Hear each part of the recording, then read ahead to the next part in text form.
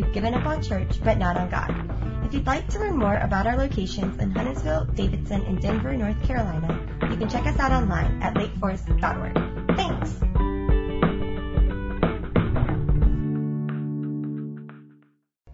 Well, good morning, church. My name is Aron. I'm the pastor here at LFC-WestLake. And boy, man, what an incredible morning. Can you believe it? I walked outside and said, it's September all over again. This is just heaven. Isn't that incredible? Just beautiful, beautiful. I hope you were able to enjoy a little bit of that this morning. Well, we're continuing today in our series, Word to the Wise. Word to the Wise. We are studying the book of Proverbs. The book of Proverbs is a book in the Bible that is not rules nor regulations nor even history, but rather practical guidelines for living life at its best. This wisdom is over 3,000 years old, but some of these verses speak as if they were written for our very day and time. Today we come to a topic that affects all of us, but one that we don't often stop to give much attention to, much thought to. Something that if we get it right, has the power to bring joy and satisfaction and purpose to our lives. But if we get it wrong, it has the power to totally upend our lives. Today, I want to talk with you about the role, about the importance of friendship. Now, this word friend has gone through quite a metamorphosis in the last decade. In fact, when we use the word friend, we aren't exactly sure what we mean by that anymore, do we? I was thinking about this. When I was a kid, we used to make friends. Did anybody remember making friends? You don't make friends anymore. Now you just friend people. Did you know friend's a verb? You friend people. You can unfriend people, right? I typed in the word friending, and my Word doc did not correct the spelling. Apparently, friending is now an official verb in the English language. I was looking on Facebook. In fact, Facebook says that I personally have 1,651 friends. I'm a pretty likable guy. I started counting and I quit at 300 friends that I have not actually ever met. So you don't even have to make friends anymore. You can just click and they are yours. Now, I got to thinking about the whole Facebook thing. And I'm pro social media. You guys know I'm going to pick a little bit on social media. But, I love social media. I use it. We use it as a church. I think it's a tool. We got to be careful about it. But, I'm not anti-social media. But I was thinking about it. What would it be like if God had an account? Now, I don't mean like, I'm sure somebody has an account that says God. I don't mean that. I mean, if the real God, the one true living God, had an account, what would his Facebook account say? Like, what's his relationship status? What, like, in relationship? Trinity? Like Father, Son, Spirit? Or his job description, like Chief Architect Designer at Universe.inc. or something, right? And then I was thinking, what kind of post would God do? Like what kind of, if he was just on a Friday, would he post TGIF or would he post TMIF? Thank me, it's Friday.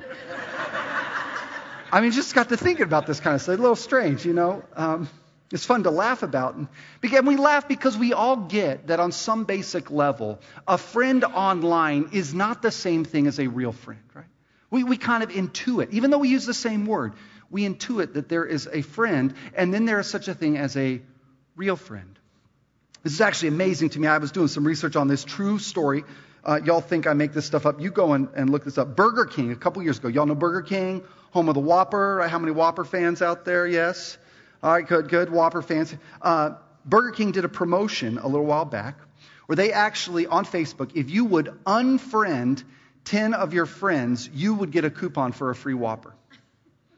Now, how much? Whopper costs $3.80. Get this right? $3.70. $3.70. So they thought, okay, this might be worth it. It'd be interesting to see people do this. It was so popular, Burger King had to pull the promotion when they crossed 250,000 people.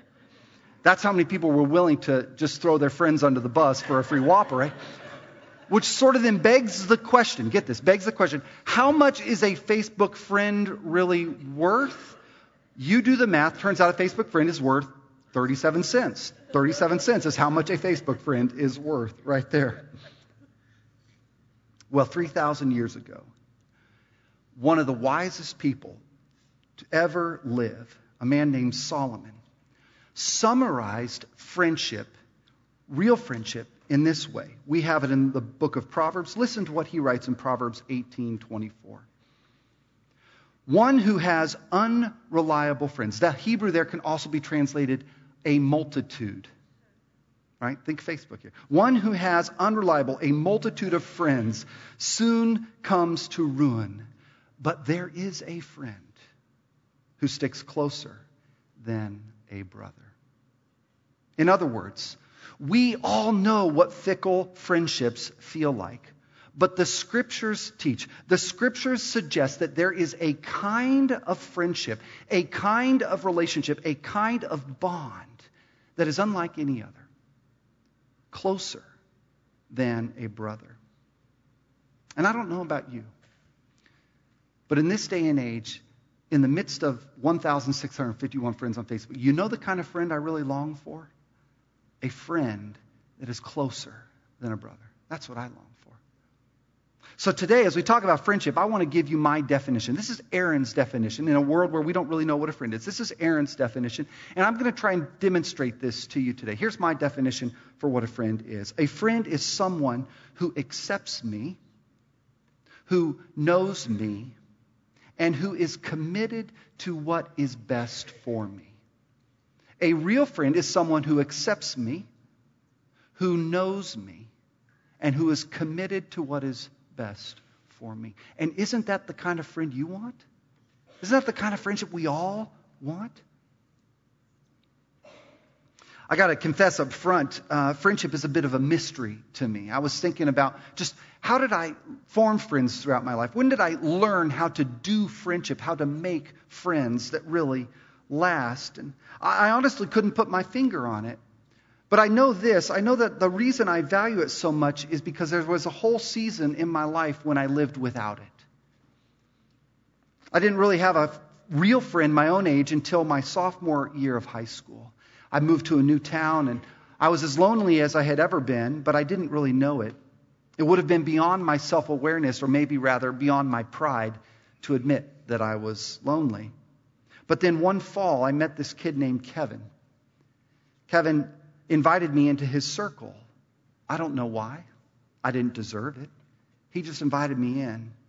1 month, I did not have a friend, and then the next month, I did. I don't know how it happened. I just know that it changed my life forever.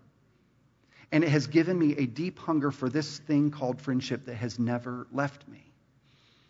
So today,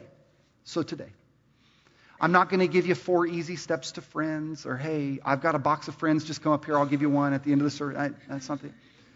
Today, I want to look at 4 proverbs, these bits of wisdom from 3,000 years ago that speak to this very issue, and see if we might discern something, if you might hear something today, a nudge from the Spirit of God that might have something to say about friendships in your life. 4 proverbs, 4 lessons on friends. We ready? Woo, we ready? Okay, I just had to check. Y'all were like sleeping on me. Holy cow. Here we go. All right, number one. First thing we're going to learn about friends from the Proverbs is this, that your friends determine your future. Your friends determine your future. As one author puts it this way, you show me your friends and I'll show you your destiny. Don't you love that?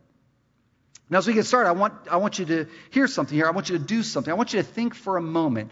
Who are the closest friends in your life right now? Take out your connection card. Take out a pen. I'm going to make you do this, so don't sit there and think this is rhetorical. Take out a pen. Take out the card.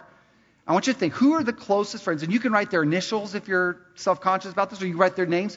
Take a minute. Write down, who are the closest friends in your life right now? All right. I can see some of y'all not writing. As you're writing, I want to tell you something about this, right? Keep going on that. Something that sociologists and leadership experts have been telling us for years, and that is this. Get this. Here's the principle. That you are, did you know this? You are the average of your 5 closest friends, right? You are the average of your 5 closest friends. Chances are, in your life, when it comes to wealth, to physical fitness, to your golf score, you are probably somewhere in the middle of your 5 closest friends. You are the average of the 5 closest people to you.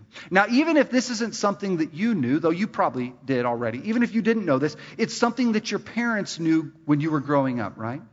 I mean, this is the reason why your parents freaked out all the time about the friends you were hanging out with. In fact, some of you, your parents actually moved out of your neighborhood to get you away from those friends, right? They changed schools on you to get you into a new friend group. Your parents knew this. And you thought, man, my parents are crazy. You're like, what's the big deal? Mom, we just want to go. Why can't I go spend the night at their house? I mean, it's really awesome. Their parents are never there. We can do whatever we want. And your mom's like, you just answered your own question. See, your parents freaked out because they know this to be true. That your friends will determine your future. They will. It's just a fact. We become like those with whom we spend the most time. Now listen to how Solomon worded this 3,000 years ago. Man, this guy was smart. Listen to this. He writes this. Whoever walks with the wise becomes wise. Whoever walks with the wise becomes wise, but the companion of fools will suffer harm. Let's read that aloud together. Read with me. Ready? Whoever walks with the wise will become wise, but the companion of fools will suffer harm. Now there's a promise in this verse, and there is a warning in this verse. Let me talk about the promise first. The promise is this: whoever walks with the wise will become wise. You want to become wise, Solomon says, just surround yourself with wise people. Why? Because you're the average of the 5 closest to you. You see how that works, right? You want to be a little bit smarter? Hang out with smart people. You want to be wiser? Hang out with wise people. So Solomon says, you want to become a wise person? You want to learn to live life at its best? Then spend time with other wise people. For example, if you aren't very good at managing money and you want to become better at managing money, spend time with people who know how to manage their money.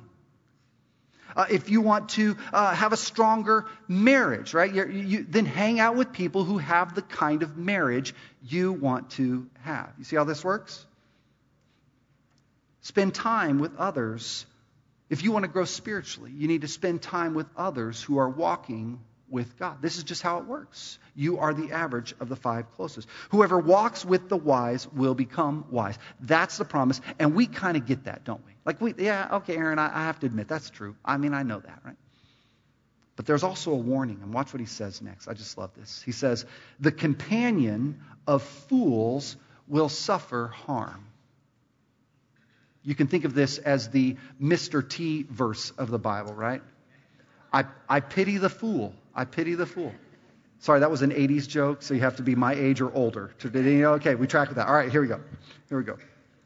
Now notice what he doesn't say here. This is really interesting. He says, you want to be wise? Hang out with wise. If you hang out with fools, you'll become foolish? No, he doesn't say that. Instead, he says, you hang out with fools and you're going to reap the consequences. Why the shift here? See, hang out with fools long enough and eventually you will suffer the consequences, whether from your own bad decisions or the bad decisions of others. You see, some of us think, well, Aaron, I know these aren't the kinds of things I should be involved in. I know these aren't the kind of people I should hang out with, but these are my friends. And so I'm just going to go along and I'm going to go, but I'm not going to participate, right? And I'll just be with them, but I'm not going to do what they're doing, right? And you think, well, I'll be all right. But eventually, Solomon says, look, it might not be immediate. It might not even be this week or next month, but eventually the consequences are going to come. And if you are close enough to that explosion, you will suffer the shrapnel. Companion of fools will suffer harm. If you keep company with fools, eventually the harm is going to come, he says. Now, why would we do this? If we know that hanging out with fools, people who are doing things that they know are going to lead to bad consequences, this is kind of a broad generalization, why would we spend time with them if we know that's coming? Like, we know better than this, right? We know that if we want to be wise, we should hang out with wise. Why would we hang out with fools? Well, here's the answer. Because human beings, you and I, we are acceptance magnets. We are acceptance magnets. We are drawn to wherever we find acceptance, right? And this is a little known secret in the world. Those of you in sales know this. That acceptance is actually what leads to influence. You see, when you and I find acceptance first, we are so hungry. We are so drawn to acceptance. We so deeply long for it that if someone will accept us, we are willing to put up with all kinds of other stuff that goes against what we really want in life and what we really value. We're drawn to acceptance. But if we find our acceptance in the company of fools, of those going in the opposite direction of where we want to be headed, we will suffer harm. First point we learn about friendship. Our friendships matter. Your friends, those closest to you, will determine your future. Second point is this. A real friend knows the real you. One of the simple truths about friendship is that it requires honesty, vulnerability, and transparency. And this is kind of what Solomon was getting at in that proverb I read at the beginning, Proverbs 18:24. He puts it this way: one who has unreliable friends soon comes to ruin. But there is a kind of friend who sticks, who cleaves, who lives closer than a brother. You see, closeness by its definition requires vulnerability. If I'm going to be close to you, if we are going to have close relationship, I have to let you into a kind of proximity of my life. I have to let you in on the real me if we are actually going to be close. That's what it means to be close. In our day and age of filters, Photoshop, and the perfect selfie, this can be really hard, can't it? We want to control how others see us. We want to keep them at a safe distance so we can manage how they perceive us. We want to control the conversation. In fact, one of the fastest growing phobias, you can look this up too, one of the fastest growing phobias in our culture today, I'm not making this up, is what is called telephobia. Telephobia. What do you guess telephobia is? That's right, fear of talking on the phone, right? One of the fastest growing phobias in our life. And some of you are thinking, amen, Aron. Let's get rid of it, right? Telephobia is the reluctance or fear of making or taking phone calls. Isn't that interesting? Now, we kind of chuckle at this. I mean, some of y'all do. But this is what you do when a phone call comes in, right? You say, you take out your phone and you're like, oh, and then you let it go to voicemail, which you don't listen to later anyway, right? And then you text the person back and you say, hey, what do you need, right? I mean, I know how this is when I call y'all. I know it rings forth. The real bad times when it goes to voicemail after one, I know you actually click the button to send me to voicemail, right? See, we do this. And the reason we do this is because when we text, we are in control of the conversation. When we text, we can type out what we say, we can edit it, we can revise it, right? We can take our time. We're in control. The problem with a real phone conversation, we're not in control. We are vulnerable.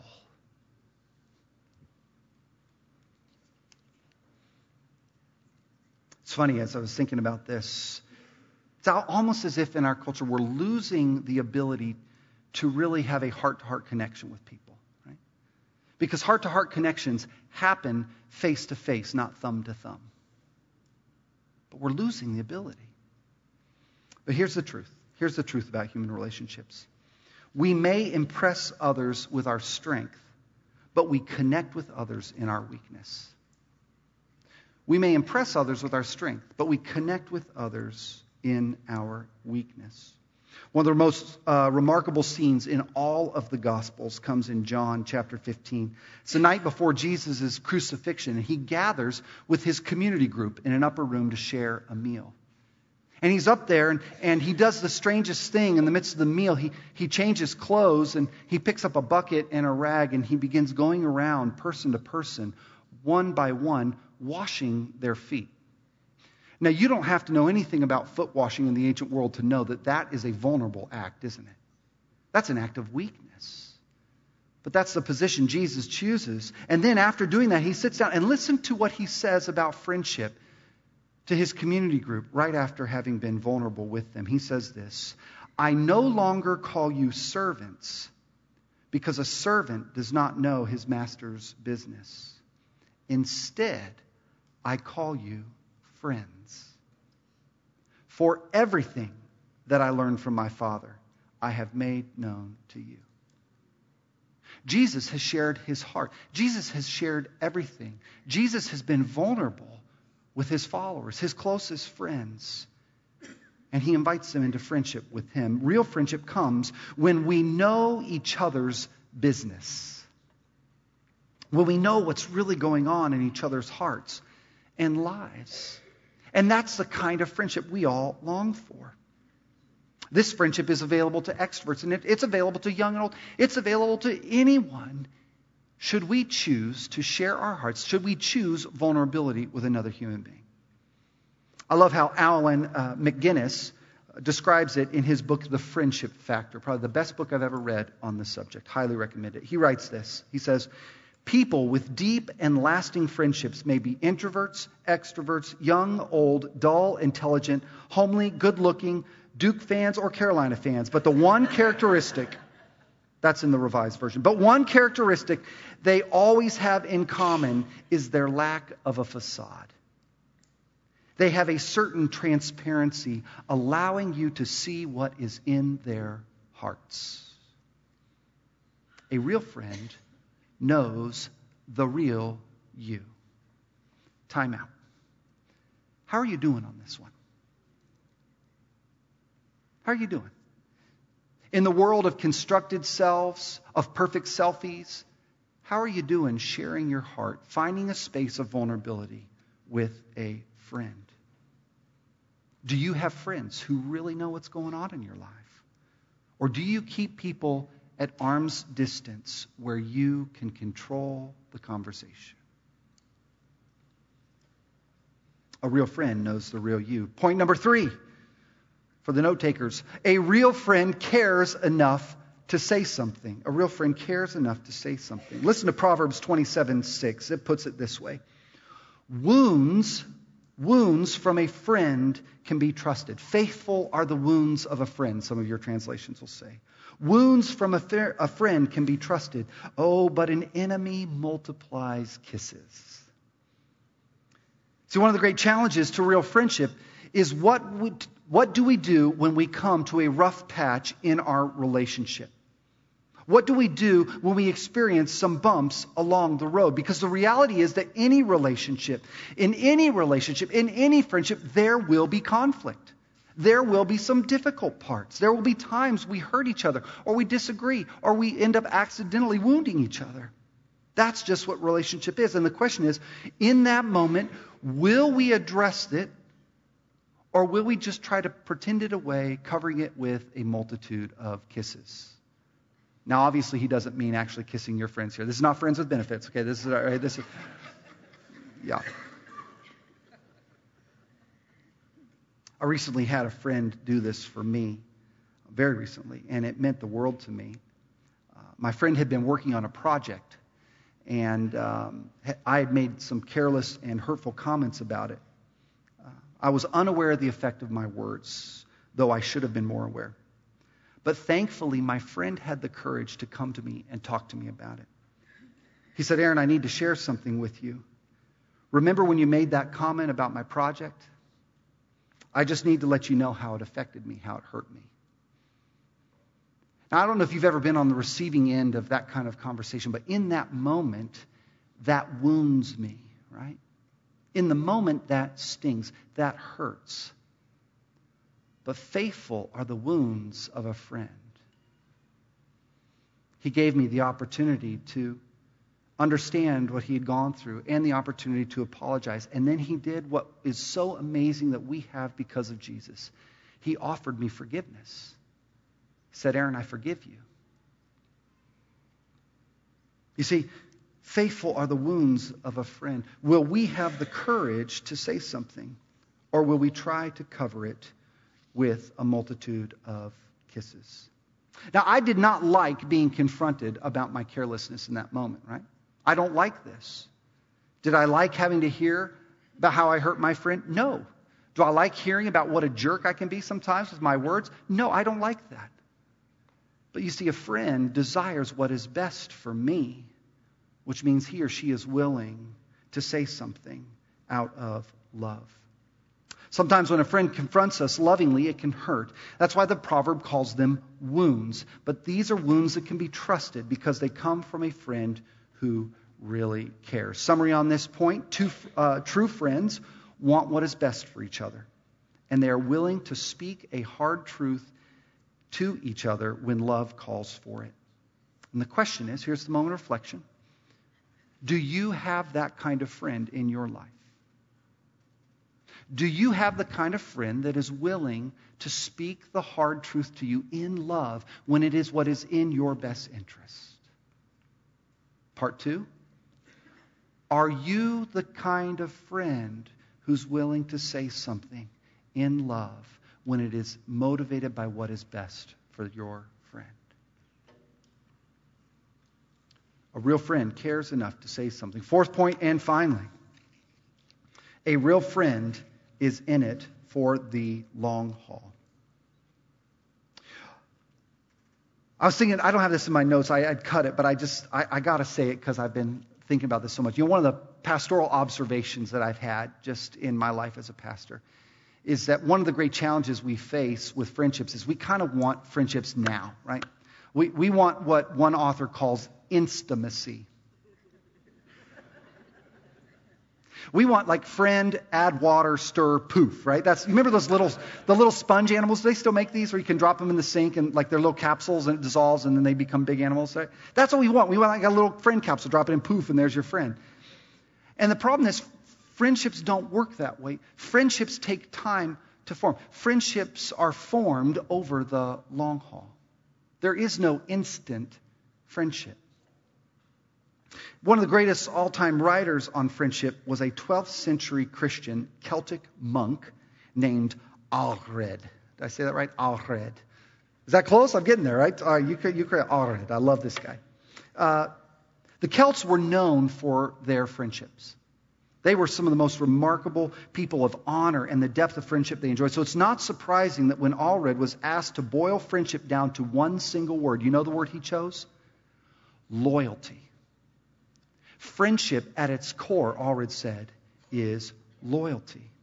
And as proof of this, Aron actually cited Proverbs 17:17. Listen to what it says there. A friend loves at all times. When does a friend love? A friend loves at all times, and a brother is born for a time of adversity. A friend, Aron said, is someone to whom you can entrust the secrets of your heart, but it does not stop there. He said that sometimes you may think of someone as a friend, but they are really only someone who is useful to you. Like people in your pyramid sales group. That's my addition. See, Aron said, we can think, I'll be friends with you so long as I'm getting more out of this relationship than I'm having to put into it. We treat friendship like a cost-benefit analysis. And Aron says, at the end of the day, that is not friendship. Because friendship is loyalty. A real friend, Aron said, is other-focused, other-centered. A real friendship is rooted in love, not benefit. A real friendship has a kind of stick-with-itness that does not fade in times of difficulty and trouble. It's loyal, and you discover it as you walk through difficulty together. That's how real friendship is formed.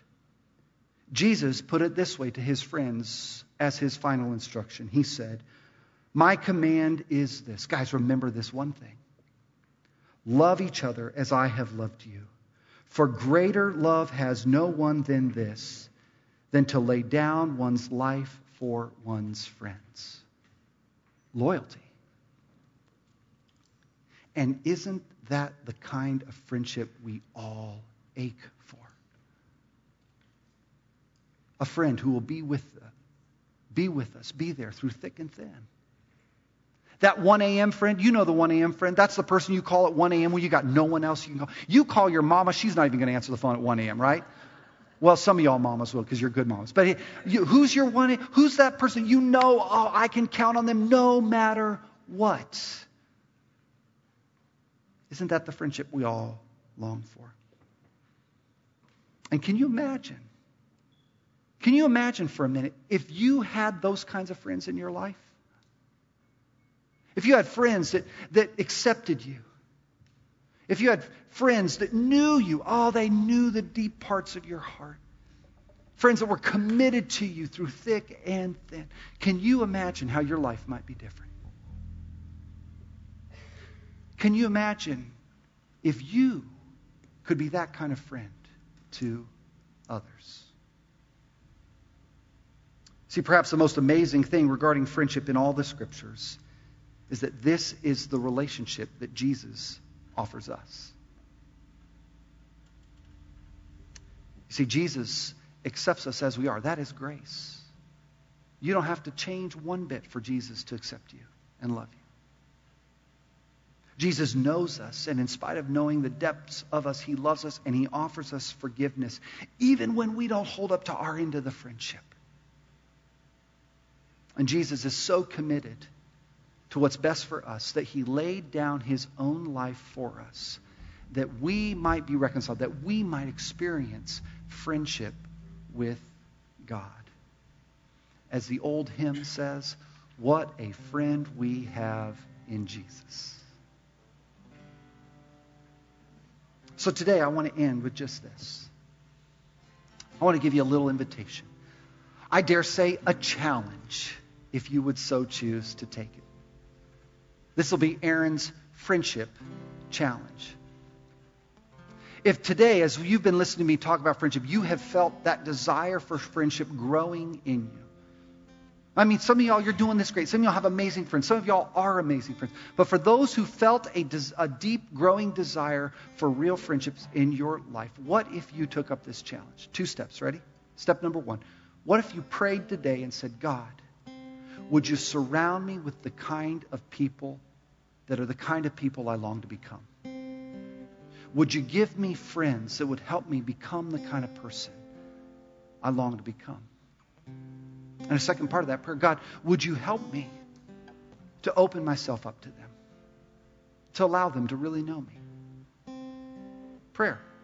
That can't hurt too much, right? You can do that quietly under your own breath. In just a minute, I'll lead us in that. But there's a second step, and this is the real challenge part.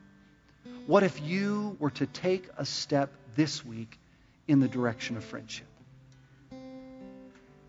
Maybe it's somebody who's already in your life. Some of you think, gosh, I would really love to have a friendship with that person. What if you just called them up?